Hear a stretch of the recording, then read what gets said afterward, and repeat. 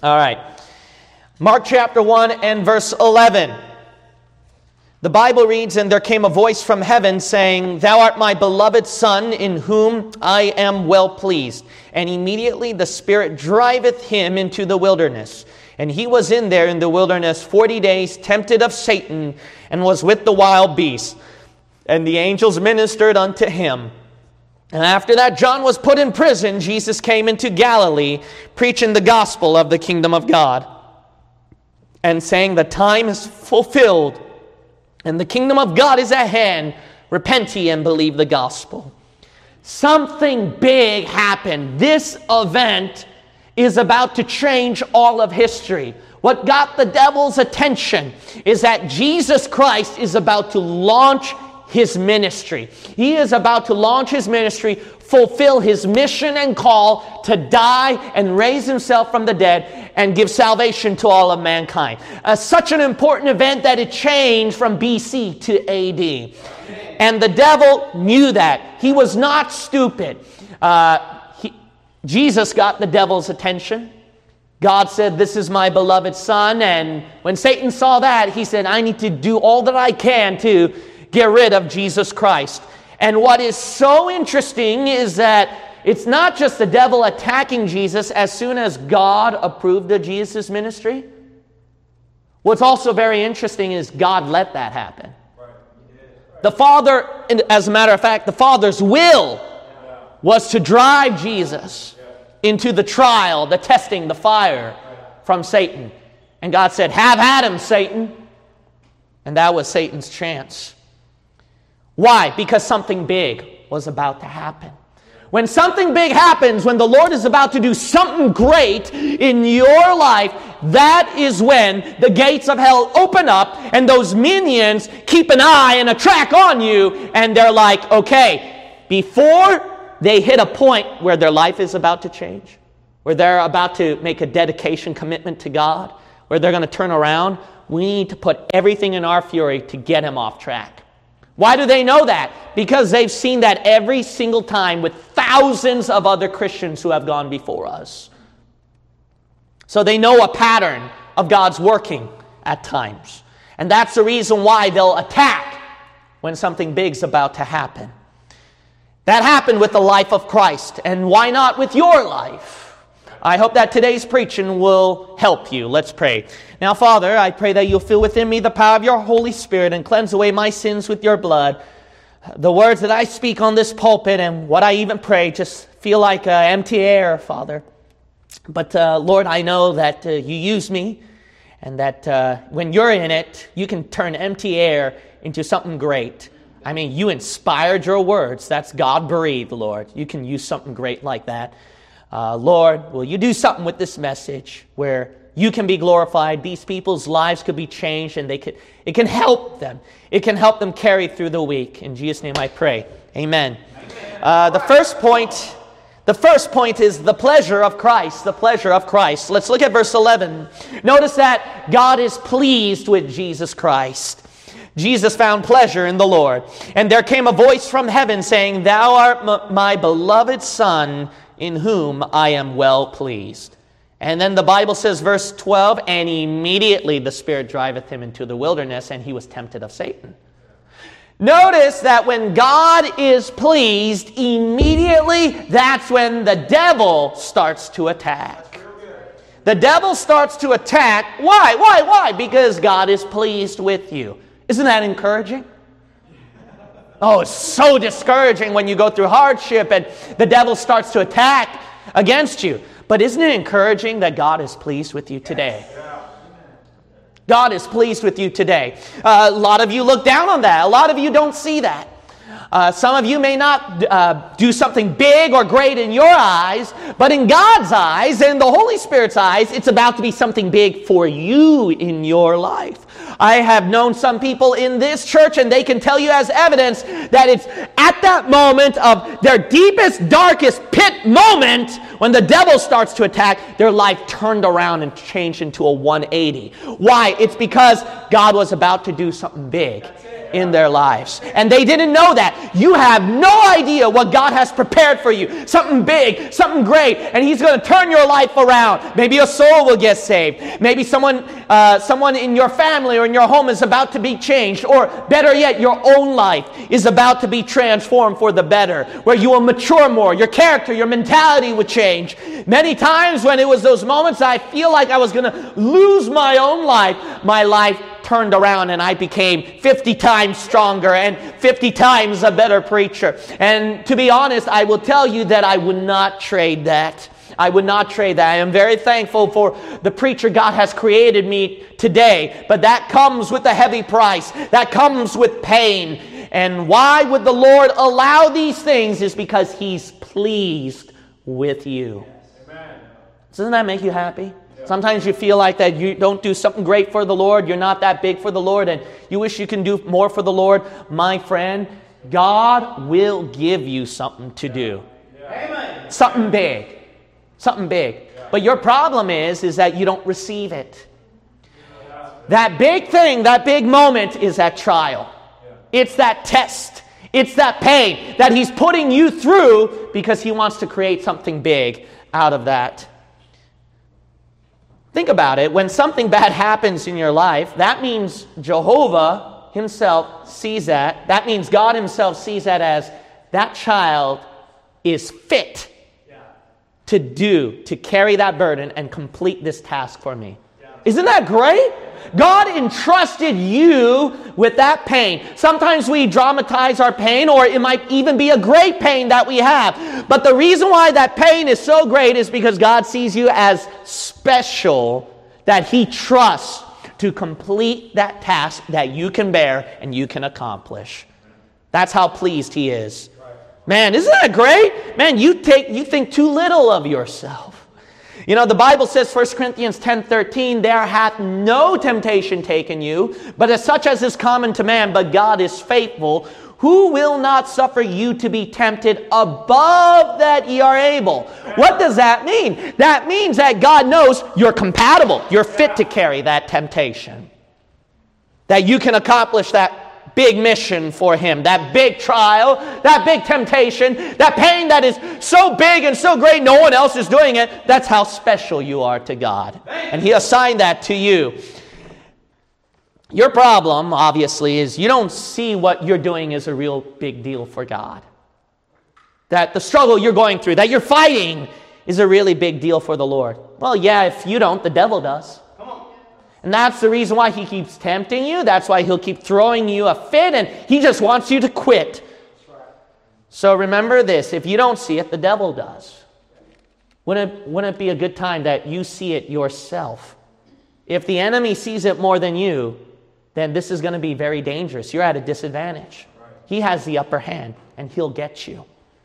My second point is the pushing of Christ. The pushing of Christ. Let's look at verse 12. Notice that Jesus Christ was pushed into the wilderness, and immediately the Spirit driveth Him into the wilderness. Why would the Holy Spirit want that? Isn't it interesting that verse 13, Jesus went into the wilderness when the Holy Spirit could have just filled within Him, and He could have done verse 15 instead? Have you ever heard preachers talking about being filled with the power of the Spirit? So Holy Spirit filled that souls will fill up on the altar and souls will get saved. And atheists whose hearts were hardened, they just melted at the power of the Word of God. And when you look at these mighty men of old from the Great Awakening revivals who had such a gift of the tongue and the gift to preach, men and people like me would go, wow, something like that. And they would have that Elisha mentality. Lord, give me a double portion of what that man had. And the filling power of the Holy Spirit is so coveted. And you would want that. And you go, man, I want at least a little bit of that. I want something like that. Well, my friend, to be filled with the Holy Spirit is not preaching at the Great Awakening Revival. Come on. It's not verse 15, repent ye and believe the gospel. No, the Holy Spirit fills you when verse 13, He pushes you into the wilderness. That's when He can fill you. You want that filling power of God? You want the Holy Spirit to fill your life, that that just out of your testimony, your demeanor, people can see something different and it affects them. Man, when I heard these stories of great men and women of old, just by their testimony, just by the aura around them, their personality, it just moves mountains. And they had a faith that God would answer prayers and move the impossible odds. And I want some of that. Well, if you want the Holy Spirit to fill you, it's not at the accomplishments of the Holy Spirit you're looking at. You think that person is Holy Spirit filled because you keep looking at the accomplishments. The numbers of souls saved, the great building, impossible odds, and answered prayer requests. My friend, that is not where the Holy Spirit filling is found. That's called the results of the Holy Spirit. The filling of the Spirit is when that flesh is emptied. When flesh is emptied, the Holy Spirit says, finally, some room for me. Well, how do you get your flesh emptied? It needs to be driven. It needs to be pushed into the wilderness. Well, I don't believe that. Then you try going by your own flesh, how you are right now, and be filled with the Spirit. Won't work. You know how you be filled with the Spirit? That flesh gets pinned down and crucified and hurt. And yes, it is those dark moments. You might say, why is that? Because there's so much of self in there. Unconscious self that you don't know about. Unconscious things that you're struggling with. Some weaknesses, imperfections, and even sins. That God says, you need to let that go and give it to me. Amen. And you go, oh, that's so hard, Lord. And God says, that's right, but the Holy Spirit can't have room there if you keep that in there. And you need to give it to me. You know what I'm talking about? If you went through suffering, you know exactly what I'm talking about. You know exactly what I'm talking about. And it's at those moments that the Holy Spirit fills you. The Holy Spirit pushes and drives for not souls saved, not numbers, and not people down on the altar. The Holy Spirit pushes and drives more for suffering. The Holy Spirit drives and craves for let the flesh die. The Holy Spirit drives and craves for let self be put down and let others be put up. The Holy Spirit drives and craves for your desires. Give them up.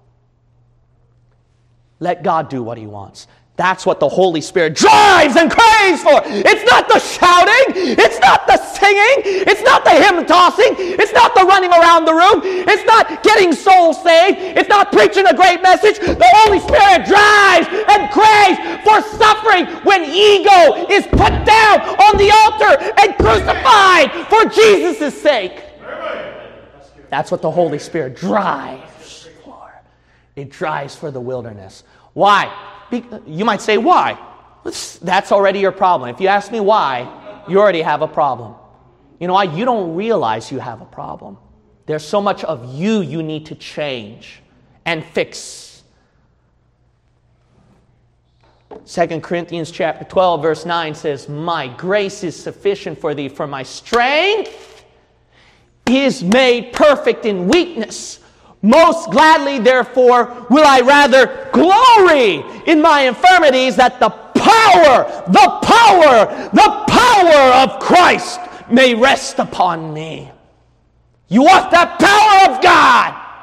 You want the power of God? Then you need to be weak. Amen. You need to be beaten down. And self must be crucified. That's what the Holy Spirit pushes for. Drives for, craves for. I know you don't crave for that. I know you don't want that. You know what that is? That's your flesh. Kick that flesh. That's your flesh. Oh God, take it away. Oh God, not this. Oh God, it's so heavy. No, Lord. And see, that's your flesh. But the Holy Spirit, hear me now. When you're praying and you're saying, oh God, take this thing away from me, like Paul, thorn in the flesh, right? And the flesh says, Lord, take that thing away from me. It's so much. You know what the Holy Spirit's doing? It's interceding on your behalf and praying correctly for you. Yeah. You know what the Holy Spirit says? No, Father, I need more. Wow. Father, give it to me harder.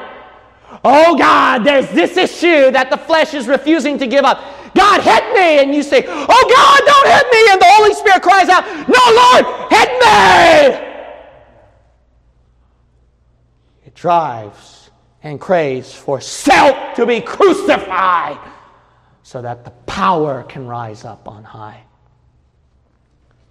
Holy Spirit cannot fill your life, cannot have power when there's so much of flesh in there, so much of you. There's so much of you, you need to change. Yes, sir. Need to change and be crucified and given up. Amen, verse 13. The passion of Christ. The passion of Christ. In other words, that you've heard that term before in Mel Gibson's movie, for example. But basically that word passion means suffering. It actually means suffering. It means trial. If you look at verse 13, my subpoint for point 3, my subpoint is the period of Christ. The period of Christ, if you'll look at verse 13, and he was there in the wilderness 40 days. Notice that Jesus Christ had to go through a time period, his moment of trial. Thank God that there is a time period for his trial. Thank God that there is a time period for your trial and your pain. You might say, why? You should. A time period means it's temporary. A time period means there is an end. A time period means this don't last forever. My friend, you know why you should enjoy and you should keep going through that wilderness?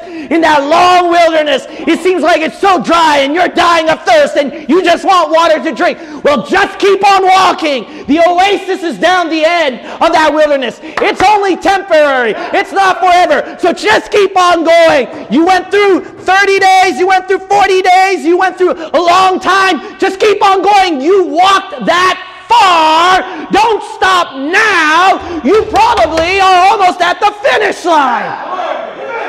God forbid I stop now after years of hell that I went through. God forbid I stop now after years of hell that I went through. I'm going to keep on walking. Why? Because it's temporary. It's not forever. And when you get that big blessing on the end of the road, that lasts for a lifetime. It changes your whole life. It'll be there with you, and the Lord can use it for His glory. Think about it. Some of the things that you've got today, the blessings of the Lord, it carries on and affected and changed your life, didn't it? Can you think of some of them? If you can think of some of those big blessings that changed your whole life, do you remember how you got those things? Do you remember how you got those things? Because you had to go through a time period of marching through and enduring. Then you got it. But what if you stopped halfway? What if you just stopped right at the finish line and you said, I quit? Would you enjoy your blessing right now? My second subpoint for the passion of the Christ is the primitiveness of Christ. The primitiveness of Christ. Notice that Jesus Christ had to go through primitive animal. He had to encounter primitive animals. He had primitive moments with the wild beasts. Look at the next part of verse 13. Tempted of Satan and was with the wild beasts. You know, if you look at 1 Corinthians 15, the Bible uses that same language about beasts that Paul encountered at Ephesus. You know what that means? That means there's a tension, a conflict that's so rough and hard. It says wild too. You know what wild means? It means confusion. Wild means chaotic. Everything's happening at once. You can't do one thing at a time. Everything's happening at once. It means disorganized. That means there's no structure. It doesn't go according to your plan. Beast. You know what that term is used for throughout the Bible? It's brutal. Brutal. It means no mercy. No matter how much you cry out in pity for help, it means no mercy. Do you really believe that in your trial that there's clarity? That things will go one at a time for you? it'll go accordingly to your plan, and that when you cry out for help and you want some alternative option to escape, that you'll find it. That's what the world does not understand, nor you. Trial is not a trial if you do find clarity and if you find mercy. Yeah, that's right. Trial and suffering is, no matter how much you cry out in pain, no mercy. Yeah. You know why? Because you're facing an evil foe. Yeah. You're facing an evil foe. No mercy. It's brutal. It's a beast. It will torture, torment, tear up your life. Do you understand what suffering means? Oh, Pastor, I don't know what to do with this suffering. Oh, I'm in trouble. I don't know what to do. You're exactly doing the right thing right now. You're in the right place and the right time. A place of confusion, a place of chaos of everything happening at once, a place of nothing going according to plan, a place of brutality and no mercy. And when you want to, hey, just give me a breather for just 5 minutes, you don't get it. That's right. You're at the right place. Expose it, preacher. You're at the right place. You're doing the right thing. You're doing the right thing. Just keep on going because it's a time period. It passes. It comes and goes. You just need to go through it. It comes and goes. My third subpoint, the prop of Christ, the prop of Christ. He received support from others. Notice the last part of verse 13. And the angels ministered unto him. You know what God does? He will minister to you. Trial, suffering, the hard experiences you go through are brutal. They give no mercy. But during those moments, God's going to minister to you. During a time when everything's happening at once, chaotic, you don't know what to do, God will minister to you. When the things of this life become so brutal and you want mercy and you don't receive it, that's when God will minister to you. The problem is you don't receive it when He offers it to you. That's it right there. You know, one thing I notice about people is when they go through wild beasts, you know what they immediately do? What they immediately do is, with those wild beasts, when God ministers to them and says, here it is, they don't take it. It's a sermon that was preached long ago, but they just forgot it. It was a counsel that was given long ago, but they just don't apply it. Or they do take some tidbits from the sermon and counsel or from the Word of God when God has spoke to them about something. They take some bits of it, but not thoroughly.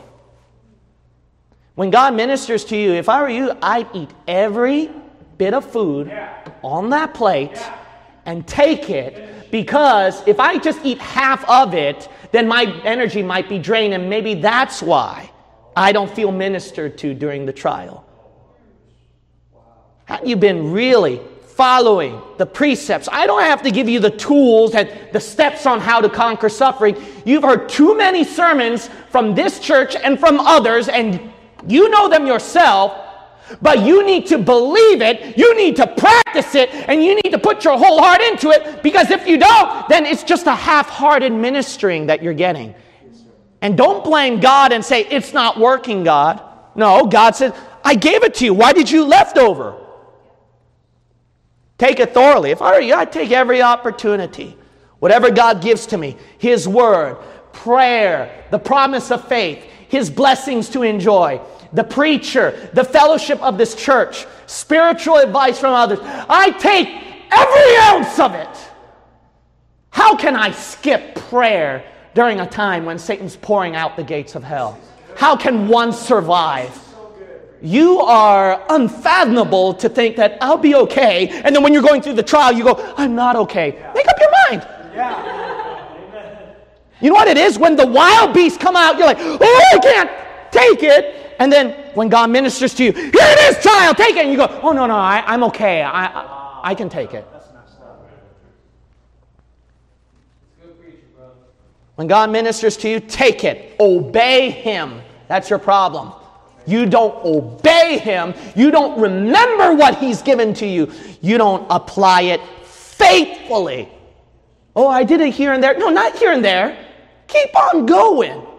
Take it. As a person drowns himself with so much drugs and liquor to erase any ounce and feeling of sadness, taken every scripture and hymn and prayer and spiritual thing and drunk yourself silly to drown out every ounce of pain and suffering. And don't think that one Sunday will cut it. Don't think a blowout will cut it.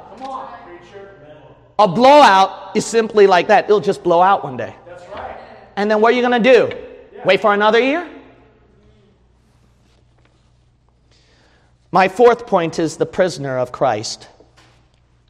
The prisoner of Christ. In verse 14, now after that John was put in prison, Jesus came into Galilee preaching the gospel of the kingdom of God. John is put into prison, and then Jesus is like, that's my cue, now I can preach. Yeah. John had to be put out of the way. His preaching had to be put out of the way so that Jesus can fully shine in his preaching.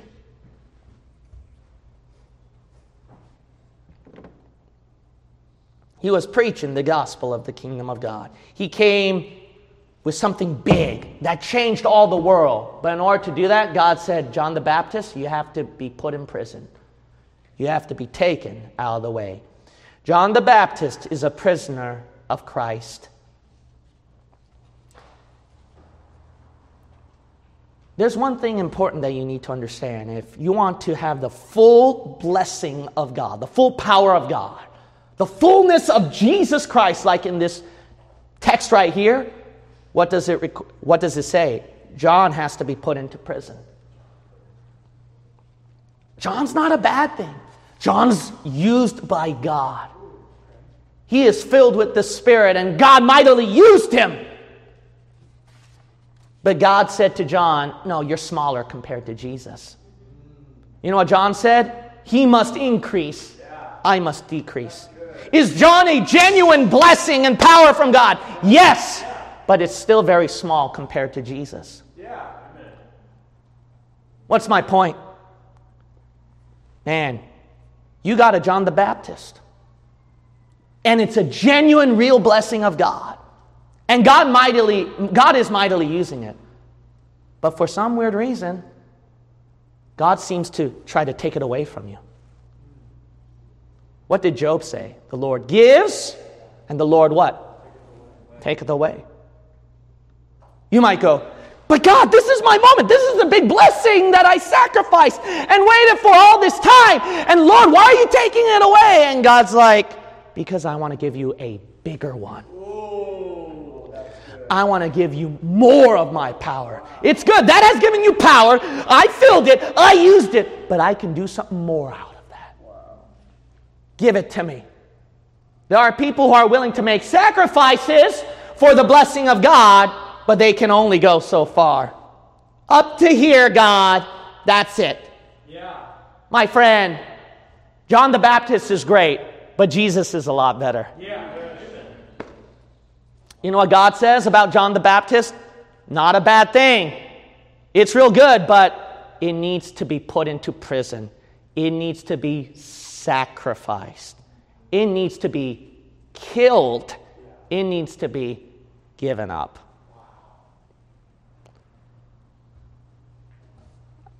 God has given you probably a blessing in this church, or something to do in this church, or something in your family, or with your job, your current living situation, I don't know. But some of you know that God has been trying to take it away from you, and you don't want to let it go.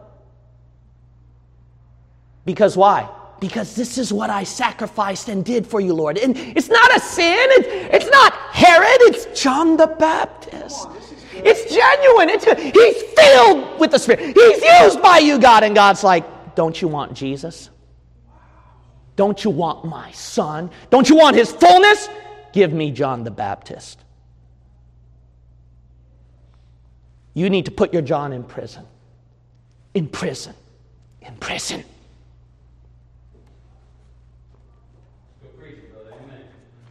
Something very precious in your life. It might even be a brother and sister in Christ, or even in the home, or even in this church. You know what God wants? Put it in prison. Give it up. Trust me with that. Let me give you Jesus. Why would God take away the blessings He's given to you? Because He wants to give you a bigger one. He wants to use you more. A really big blessing can only come if you would only sacrifice your smaller ones. My fifth point, the prime time of Christ.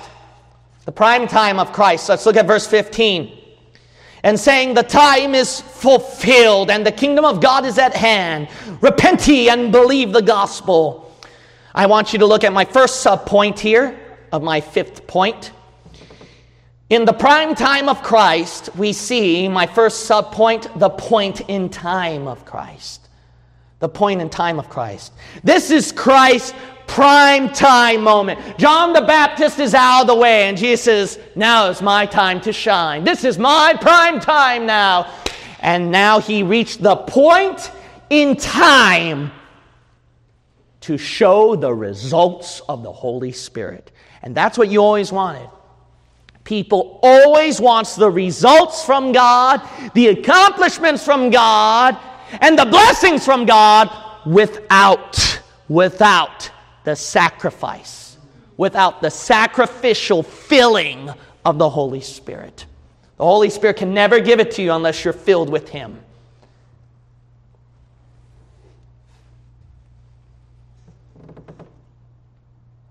Christ reached that point in time where He can now preach. He can display His power. He did His job. He accomplished His task. He went through the wilderness. Now He can let it shine and enjoy the moment. He's now reached that point in time. Bless God. Some of you know what I'm talking about. That such an hour as this, if you went through years of serving God, if you've been through the beginning from our church till now, bless God. You are now at a point in time when God has given its fruits, when we can have a blowout, when people have heard about this ministry, where hundreds have gotten saved, where people have gone right with God, where people get baptized. You're at the prime time. You're at a point in time to enjoy the shout, the fellowship, and everything. Bless God. Enjoy every moment of it. When lunchtime comes, eat yourself silly. We didn't have that for 7 years, brother. We didn't. Bless God, I'm going to enjoy every food off of that plate. Bless God, I'm going to enjoy every moment. Coffee, food, fellowship. The people that I never got to fellowship, I got it now. The relationship, the family that I didn't have before, I got it now. The friends that I didn't have before, I got it now. The fruits and the results. And I'm talking about results given from God. I got it now. That I didn't have before. Some of you got it now. Bless God. Enjoy every moment of it. Jesus said, and saying, the time is fulfilled and the kingdom of heaven is at hand. Bless God, you got a lot of things at your hand. Enjoy the moment. Enjoy the thrill. Fellowship till late if you want to. Enjoy the souls. Win more souls if you have to. Use everything in this everything that's given to you. You got a church building. Enjoy every moment of it. The blessing God has provided in your family, your job, your money, and your future. Enjoy every ounce of it. Because you're now at a point in time that God has put you in. You might as well enjoy every moment. The problem with stubborn human nature is when God puts them in a point in time of suffering, they don't take advantage of it. And when God puts them at a point in time to enjoy the blessing without suffering, people don't take advantage of it. We always live in a spoiled generation. No matter what point of time God puts you in, you always think about, it's better out there. Oh, it could be better. Oh, what about this? Oh, I find a problem with this. That's your problem. Then you'll never enjoy life. Now's your time to shine and revel the moment. Man, we got hymnals here that we didn't have before. We got songs here we didn't get before. We got singers here we didn't get before. We get music here we didn't get before. And we got preaching here we didn't get before. And more preachers here that we didn't get before. And guest speakers here that we didn't get before. Let's God revel the moment! Man, we are such in a heyday right now. And let's just revel, enjoy the moment. We're at a point in time compared to many years before we didn't get. Where are you at? Don't waste a single moment to enjoy, because the devil wants to rob that out of you with fighting, bickering, covetousness, and envy, and then depression. He wants to rob it out of your life. My second subpoint is the powerful words of Christ. The powerful words of Christ. He says, the next part of verse 15, repent ye and believe the gospel. Jesus finally got that big moment to preach to a huge audience. Repent ye and believe the gospel. Can you imagine Jesus? He's been waiting 30 years for this day. 30 years to preach at that audience who was dying and going to hell, who are lost in Judeo practices that were not even abiding by the law of Moses, under bondage and tyranny of Rome, and the Pharisees and Sadducees and those false prophets deceiving more. Oh, Jesus kept it patience. He was a good boy for 30 years. And when he went out, he blew it all to pieces, ripped those Sadducees and Pharisees in half, and he said, I don't care, repent! But if he said that when he was in the wilderness, it wouldn't have worked.